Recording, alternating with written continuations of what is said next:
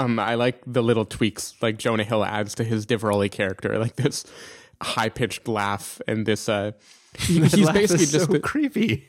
Yeah, but you are way too good at that.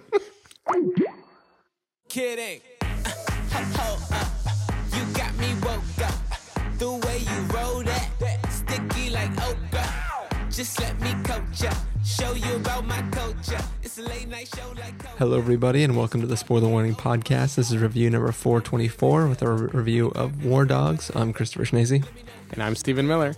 And if you're joining us for the first time, the Spoiler Warning Podcast is a weekly film review program. Each week in the show, we're going to dive in, debate, discuss, and argue over the latest film releases coming to a theater near you. This week, we are stockpiling guns and trying to sell them to the U.S. government to make some money. With some God government bless contracts. Joe Biden's America. Yeah, how you doing tonight, Stephen? Doing okay. After completely ruined the timing of that that joke. But, you know, par for the course. Yeah, I'm sure there's lots of things we'll talk about being ruined. I don't know. But yeah, I mean, this is a little film that, it looked like it could be kind of funny. Yeah, I think I was, like, unnaturally excited to see it. Like, it isn't the kind of movie that should totally jump out at me. I'm not, I only saw the first Hangover, for instance. I'm definitely not, like, a Todd Phillips junkie or anything. Yeah.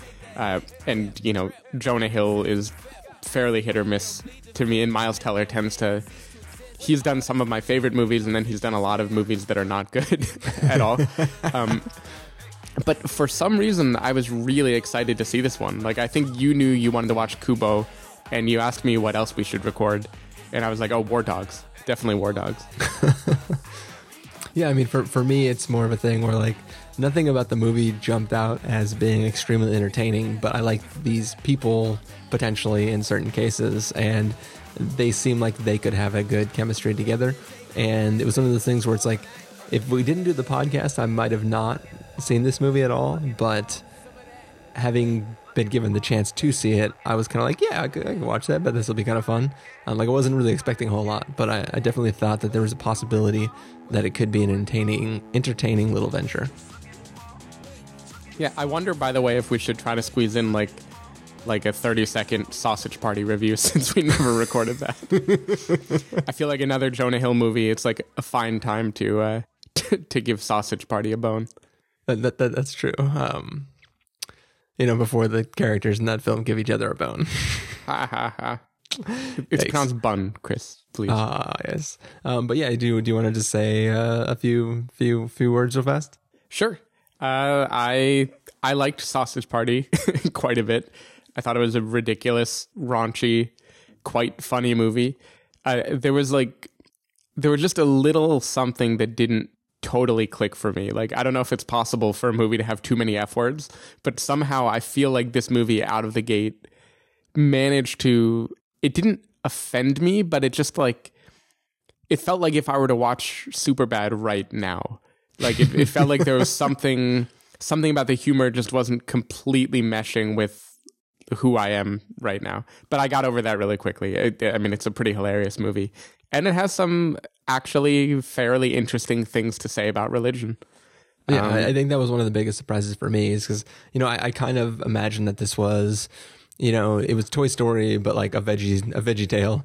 And I was kind of expecting it to be like that same basic premise, and kind of all the humor would be simply stuck in that little step. But they kind of took it to the logical extreme of, okay, what if vegetables and things and different food items were sentient and they lived their life in a grocery store, then what would this idea of the world beyond the grocery store be? And what would the people who have not yet experienced, being shaved with a peeler or being chopped to death, what would they think about the world? And if somebody tried to tell them the world was different than it was, what would they think? And I was like, wow, this film is like digging into religion really hard. And yeah, it was interesting the way where they took everything in the film, it was a funny film. Some of the jokes were easy, but it's one of those things where in the context of the film, even going for the easy joke works because Yeah, I mean, I think there's a thing where like you know there are hot dogs and buns, and I truly expected the entire movie to be about that, right? Like, given the subject matter, I think they got remarkably little mileage out of the totally obvious phallic joke. Like, yeah. They got one amazing one at the very end of the movie that goes on for way too long. That's like the payoff for the joke of just the concept of the film. Exactly, but like, who knew that Israel Palestine would get like more mileage of jokes in this movie than than sex humor? Yeah, I think if I'm going to put on my Christopher Schnese hat for a second, I will say that like there is not a lot of time spent to world building in this film. There's certain things that don't make sense. Like there are some inanimate objects that have sentience, and then mostly everything else is still like nothing, right?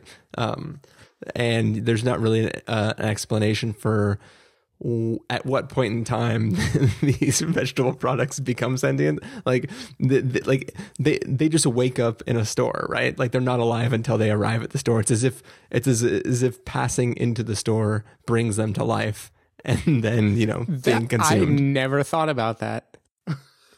You're really digging into how the sausage gets made. Nice. But yeah, like you don't see them. Like there's no, like you would think there'd be two steps, right? Like, yes, we're being picked out of the ground, we're being harvested, we're being chosen to go to the supermarket. I'm being shoved into a pig intestine.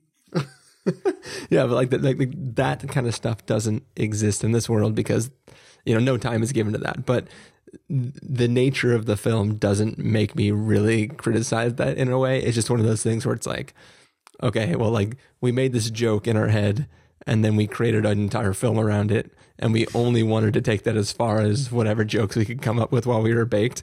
And that's sort of all they did. And I mean, to be fair, what happens to the toys in Toy Story before they become playthings? True. But I mean, you see them being wrapped in the boxes and being, because Buzz gets unwrapped with a bunch of other Buzzes, right? Yeah. So you could theoretically say that once the final piece is put together and they're put in the box, then they magically become. I don't know. In Toy Story, I feel like it works on a deeper level. But I mean, that's Pixar for you. But yeah, in general, I liked Sausage Party. I thought it was a good time. I would have never expected that it was as fun as I expected it to really kind of. When the trailer before the trailer first came out, when I just heard about the film, I was like, ugh, this is going to be like one of those just raunchy things that is just way too excessive. And I think what it came out with was maybe a little bit higher brow than I expected originally, but still not the tip top of what a film could do. Mm-hmm. But yeah, I think I'm there with you. It was better than I would have expected. I think if we were doing our normal rating system, I would probably edge it up to a must-see just for the like audacity of it. Mm-hmm. But maybe in my more like normal sober state, it would be a recommend with a caveat. That sounds about fair. Yeah, Carson did give us an audio drop-in, so I think I might play that right now. What's up, dudes? Here to talk about Sausage Party. But enough about this podcast. There's a new animated movie out called Sausage Party. Should have called that one Segway Party, the way I just chinned that shit. Gotta start strong. Anyway, I very much enjoyed Sausage Party. It's a really funny movie. And there's honestly not a whole lot more to say about it, other than it's very funny. But I really appreciated how un-2016 this movie is. It's kind of hilarious because, all the SJWs on social media and whatnot, they're, all up in arms, of course. And my favorite quote from one of these people was Twitter handle @cheapbiatch. because, you know, at Cheap Biatch, clearly an authority on comedy and tact. But you know, of course, they're complaining about how, you know, racist, sexist, et cetera, all the isms and ists and unfunniness. But I think they're really missing the underlying message of this movie, which I think is actually very positive and progressive, which, you know, is kind of all about putting aside, you know, in a very simplified version, it's, you know, putting aside all of our bullshit and, you know, just gonna have a great time and I mean, that's really all it is.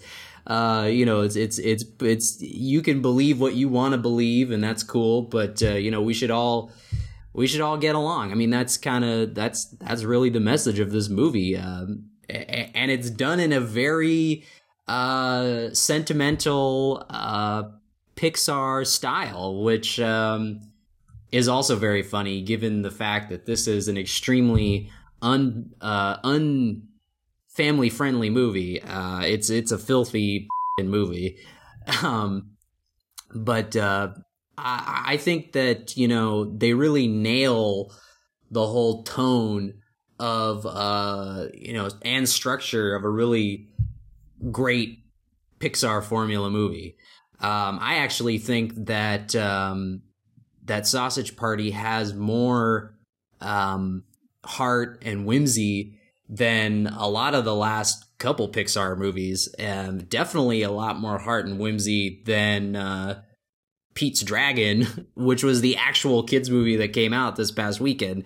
So yeah, I think underneath all the layer of filth and, you know, depravity, there is a beating heart, and I think you know, that's a big reason why this movie works. Also, it's extremely funny. I mean, I don't think seeing anthropomorphic foods cursing at each other and just doing obscene things, it'll never not be funny. I mean, that's just, there's some crazy shit in this movie, and I think it lives up to a lot of the hype, the hype and insanity that people have been, you know, touting it as, that it's this crazy ass movie. And there's definitely a lot of stuff in this movie that you have not seen before in a movie, which is very good. And I think that's probably a big reason why audiences responded to it this weekend and made a ton of money. I mean, you know, anyway, I think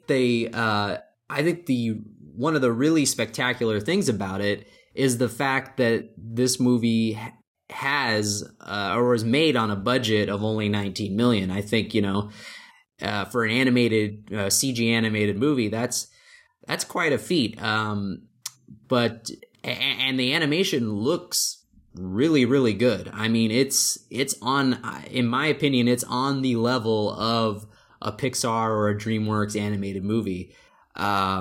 You know, and those movies cost, you know, 100 million, 150 million plus.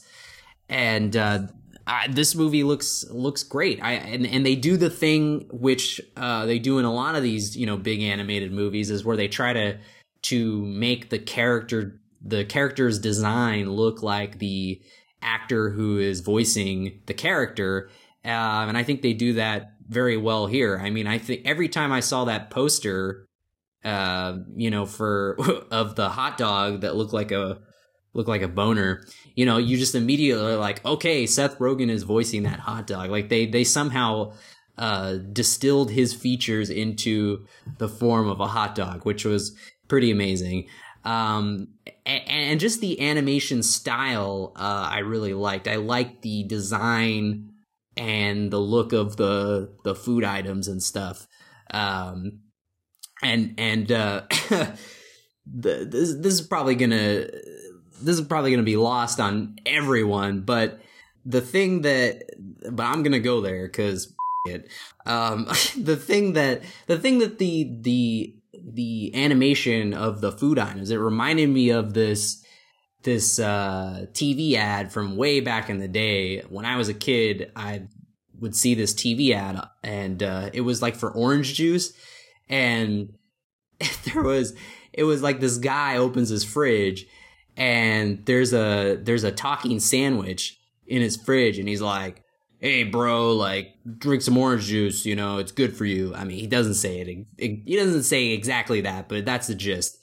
And for some reason, I don't know why, but I really liked the look and design of this talking sandwich in this commercial. To the point where, like, I've mentioned it so many times that, you know, my girlfriend is just like, you know, what is with you in this fucking sandwich commercial? Like, it has made such an impression on me that I don't know, but I just really like that. And that's the first thing I thought of when I saw, you know, when it started and I saw the, you know, all the animation, like, I don't know why that's what I first thought of. I'll have to send the YouTube link so you can at least see it. I know it's somewhere, so you're not just like, what the f*** is he talking about? But anyway,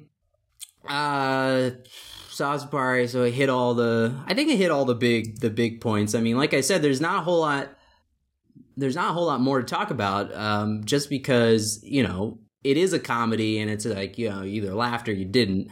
But I mean, I'm really happy that it did well at the box office. I hope that they make a sequel, which they set it up for, which could be a really crazy sequel. And Seth Rogen has mentioned in the last couple of days, you know, they have other ideas for R-rated animated movies and concepts, you know, so I'm down for that too. I think that, you know, the more the merrier. So I had a really great time with it. It's definitely a must-see. Sausage Party. Get up all in it. All right, bye. And that's what Carson had to have about the film. So that is our thoughts on Sausage Party. Right now, we're going to get into what you're really here for, and that is to talk about War Dogs. So we're going to play the trailer for War Dogs and then come back and give you a review. Frankly, we were a tad concerned with your performance history against a deal of this size. But after meeting you two face to face, we feel like we're in good hands on this one. We won't let you down, sirs. Not to mention your bid was far too attractive for us to pass up. What did you mean by that exactly? He means you boys lowballed the entire industry. By how much? You guys came in $53 million lower than the nearest competition. Oh, okay.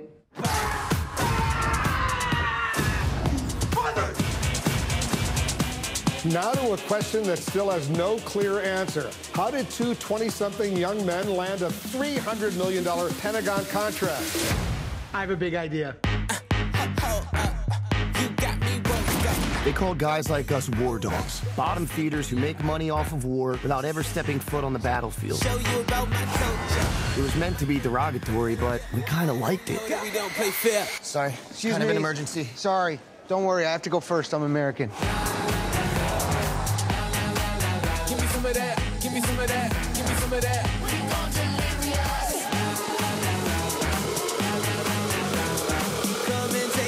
You seriously want to drive to Baghdad? David, we're gun runners. Let's go run some guns. Give me some of that. Give me some of that. Give me some of that. Give me some of that. Give me some of that. Give me some of that. Give me some of that. Give me some of that. Give me some of that. You're getting closer. Come on, man, go! You drove these through the Triangle of Death.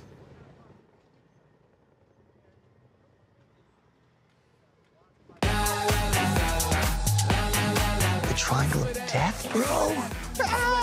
We drive through all triangles, including your mom's.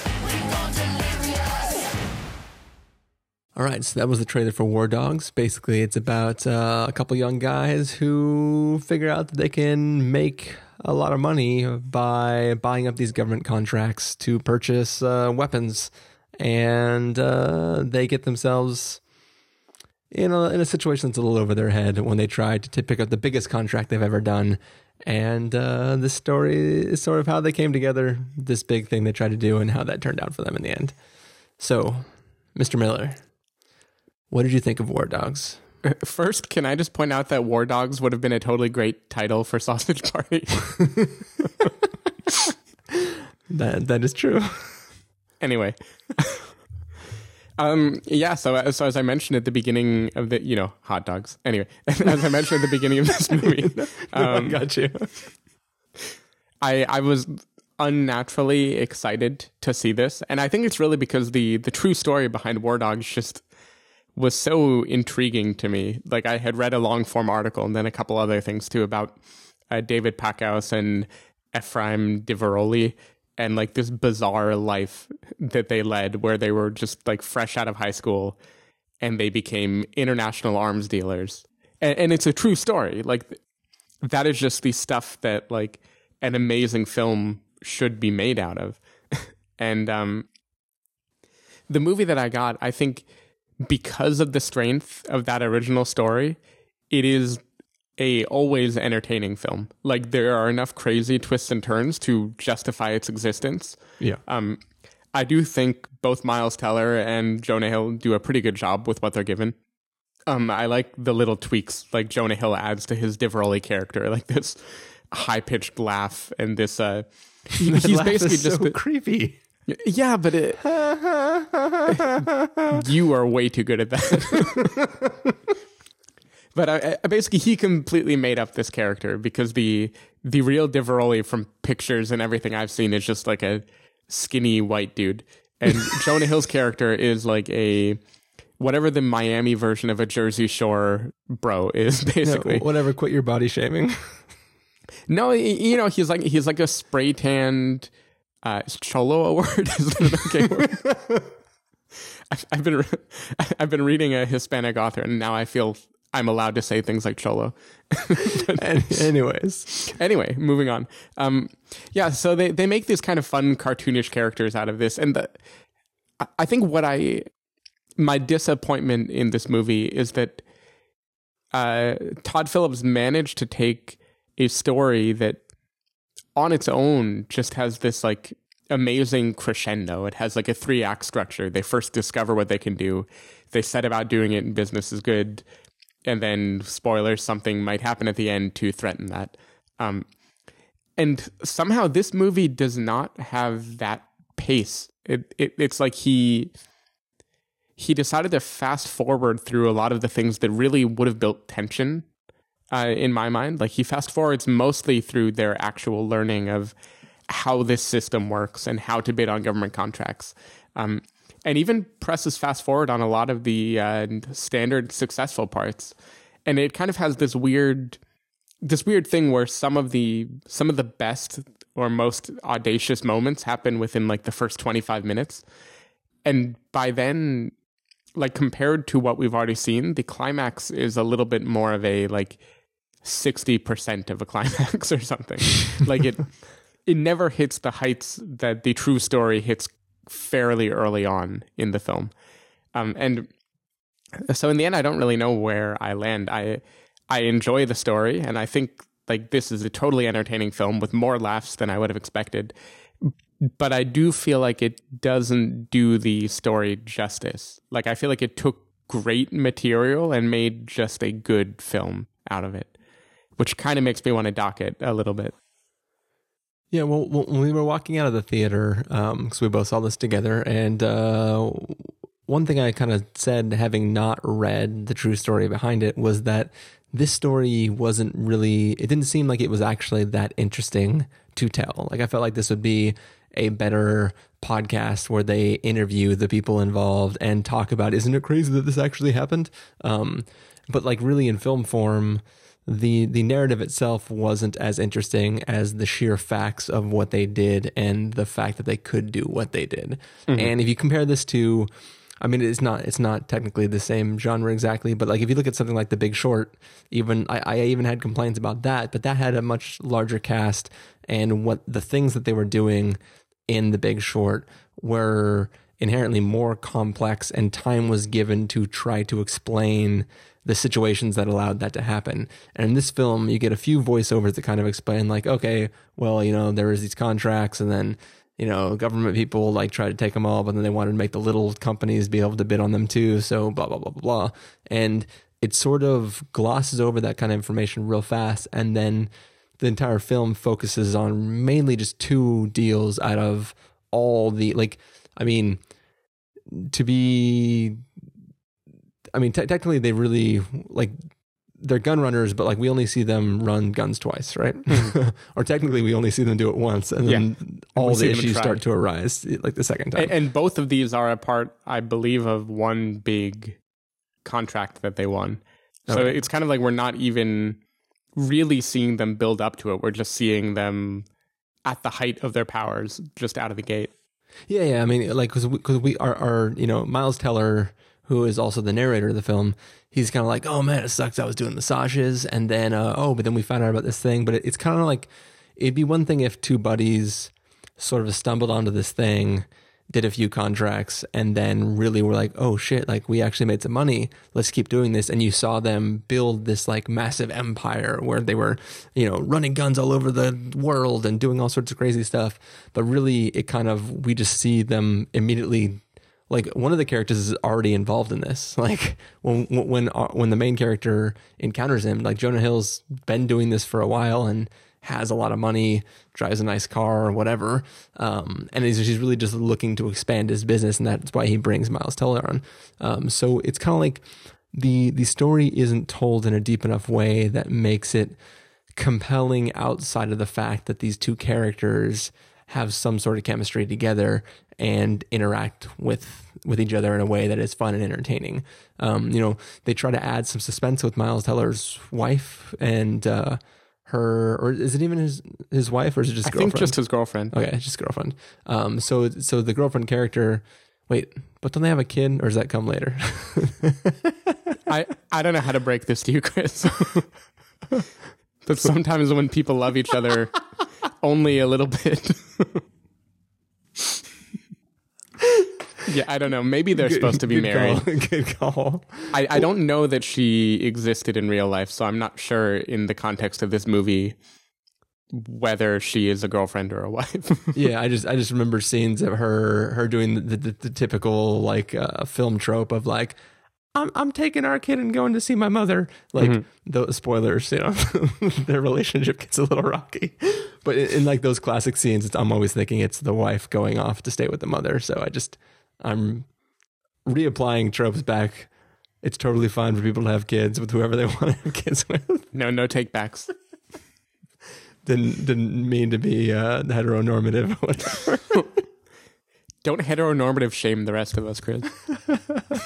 But anyway, you were saying that that tries to add more suspense into the story. But even in the context of those scenes, it's in the scene, if you've seen the trailer, I'm not even gonna say it because I'm pretty sure it's in the trailer, but there's some sort of in the trailer there's a scene where he's calling her and he's like, oh yeah, I'm in the hotel, and then there's bad guys in cars coming at them and shooting at them. He's like, I gotta call you back, love you, bye, and hangs up. But enough about American Sniper. Damn it, I forgot the name of the movie. Touche. I wanted to call it Lone Sniper. Yeah, that's combining the other 2 movies. With the best line ever. You can die for your country, I'm gonna live for mine. Anyways, so even in the context of that scene, she already, at that point in the film, she has already discovered, he's already sort of accidentally had to confess that he is a gun runner. Oh yeah, and the big suspenseful thing is that they're pacifists, right? She's really, really, really, really against the war. But at this point, she already knows that he's involved with guns. So I don't see why it's such a drastic, huge thing that he had to go to Iraq for part of this deal, right? It's I don't know. Just a lot of this stuff just feels false to me in a way that kind of lessened the film in general. But I mean, it's still a story that's fun, and it's interesting that these 2 people did this, at least some portion of it in real life. The sheer fact that they became gun runners just by sheer like, oh, look, there's an opportunity here. We can take advantage of it. This is cool. That's all interesting and kind of fun. And I enjoyed watching the film. I just don't think it's super great. Right. I feel you. And I definitely do think that that moment in particular is an example of how you can make a trailer tell a better story than the movie tells. Yeah. And like in the trailer, the stakes of that scene are very obvious, right? Like the difference between where he is and where she believes him to be, like the two lives he's leading and everything. And in the movie, I feel like they could have still done that because I'm pretty sure they made up her character. But yeah, they decide to go this other way where when they need there to be interpersonal drama, there is. And when they want him to be happy, all of her fears suddenly will just evaporate, right? Completely out of nowhere. Like if you were really a ardent pacifist and you found out your boyfriend was a gun runner, I don't think you would just like be angry at the lying and then be fine for 20 minutes and then be angry again. Yeah. Like you probably have some deep issues with this person. I think so. Yeah, her character kind of felt thrown in to add tension in the parts of the story that I felt didn't need synthetic tension added. I also felt like Miles Teller's narrator, he gets in the way a little bit. Like people always use this phrase, show don't tell. And I often don't buy that. Like some of my favorite parts in movies are like perfectly phrased monologues, like things where the person is telling you exactly how to feel. Yeah. But in this case, I definitely felt what that meant. It seemed like there would be a scene where it could have spoken for itself, like the emotions of it, how it felt, the rising stakes. And instead it just has to pause and he'll be like, I felt really scared. It's just like, why did that need to happen? Like, I felt a little bit of a lazy narrative shortcut with that. And then the second one is that like in the plot, there is a very clear, serious character arc that he goes on where he is wooed in by this life of crime and luxury, right? And then he rises in the ranks and he wants to be better and better and better, will want to be the best. And then by the end, you know, the hero might have his downfall. And on paper, that is all there, like handed to you on a silver platter.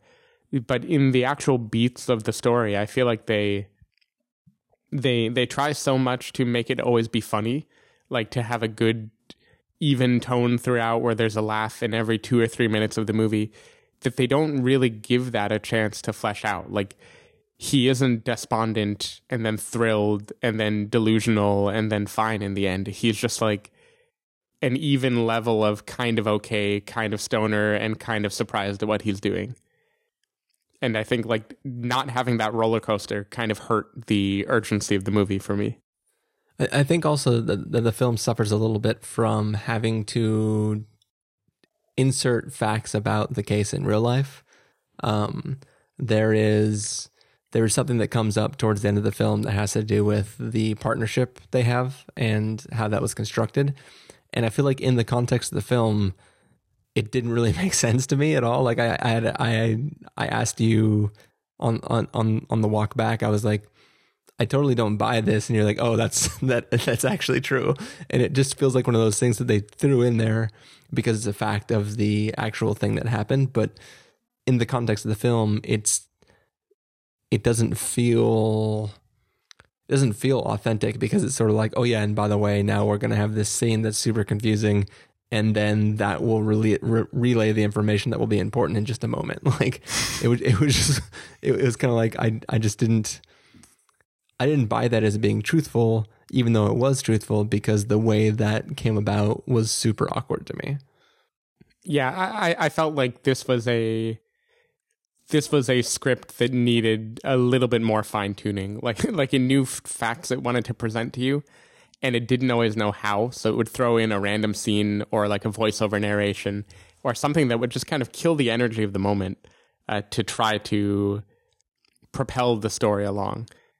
And again, it just kind of baffles me because a movie about two 20-somethings finding themselves like selling guns in Iraq.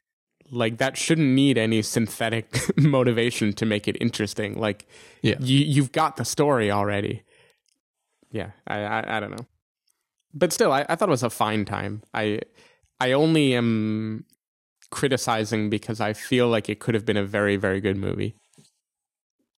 No, I agree. I mean, it's a film that it's the elevator pitch for the film is interesting in and of itself, and you sort of have to just carry that along in an interesting manner, and the film like gets by on the characters or on the actors themselves playing off each other well, and the situation being interesting enough, but the film itself doesn't really strive to be anything that's really super impressive. It just sort of does its thing and lets it happen, and you either enjoy it or you don't.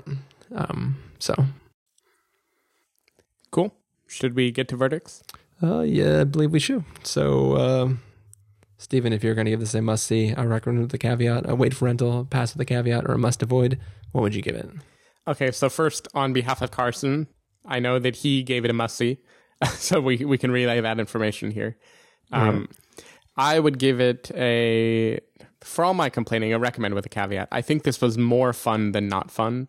It was an enjoyable couple hours, and it does tell a story that if you haven't already read it in another context, I think the story alone can carry it pretty well.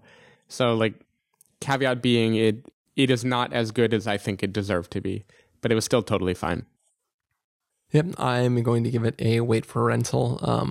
Well, I think it's fun. I don't think it's really anything that... I mean, I guess it lands exactly where I was assuming it was going to, where I was like, oh, if I wasn't doing the podcast, I probably wouldn't have seen it. But if I would have seen it after the fact, I would have been like, oh, that was kind of a fun movie. So it lands squarely in a wait for rental for me.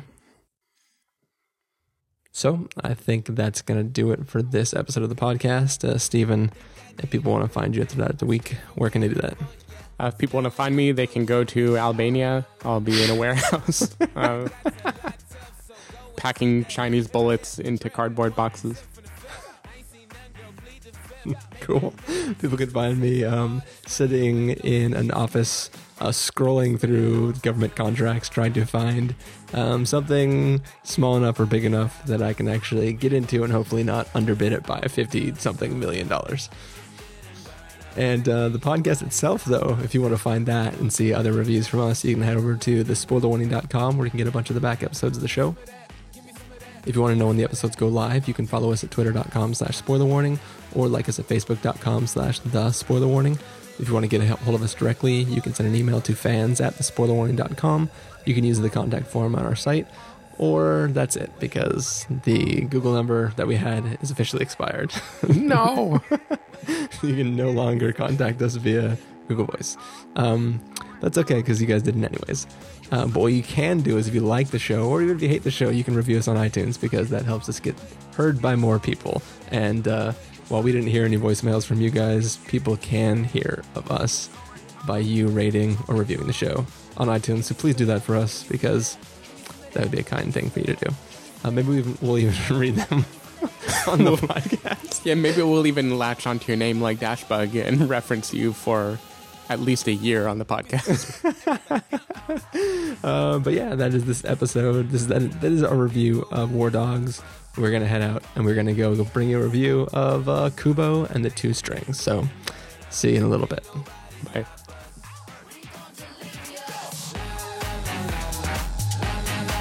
Give me some of that. Give me some of that. Give me some of that. We gon' delirious.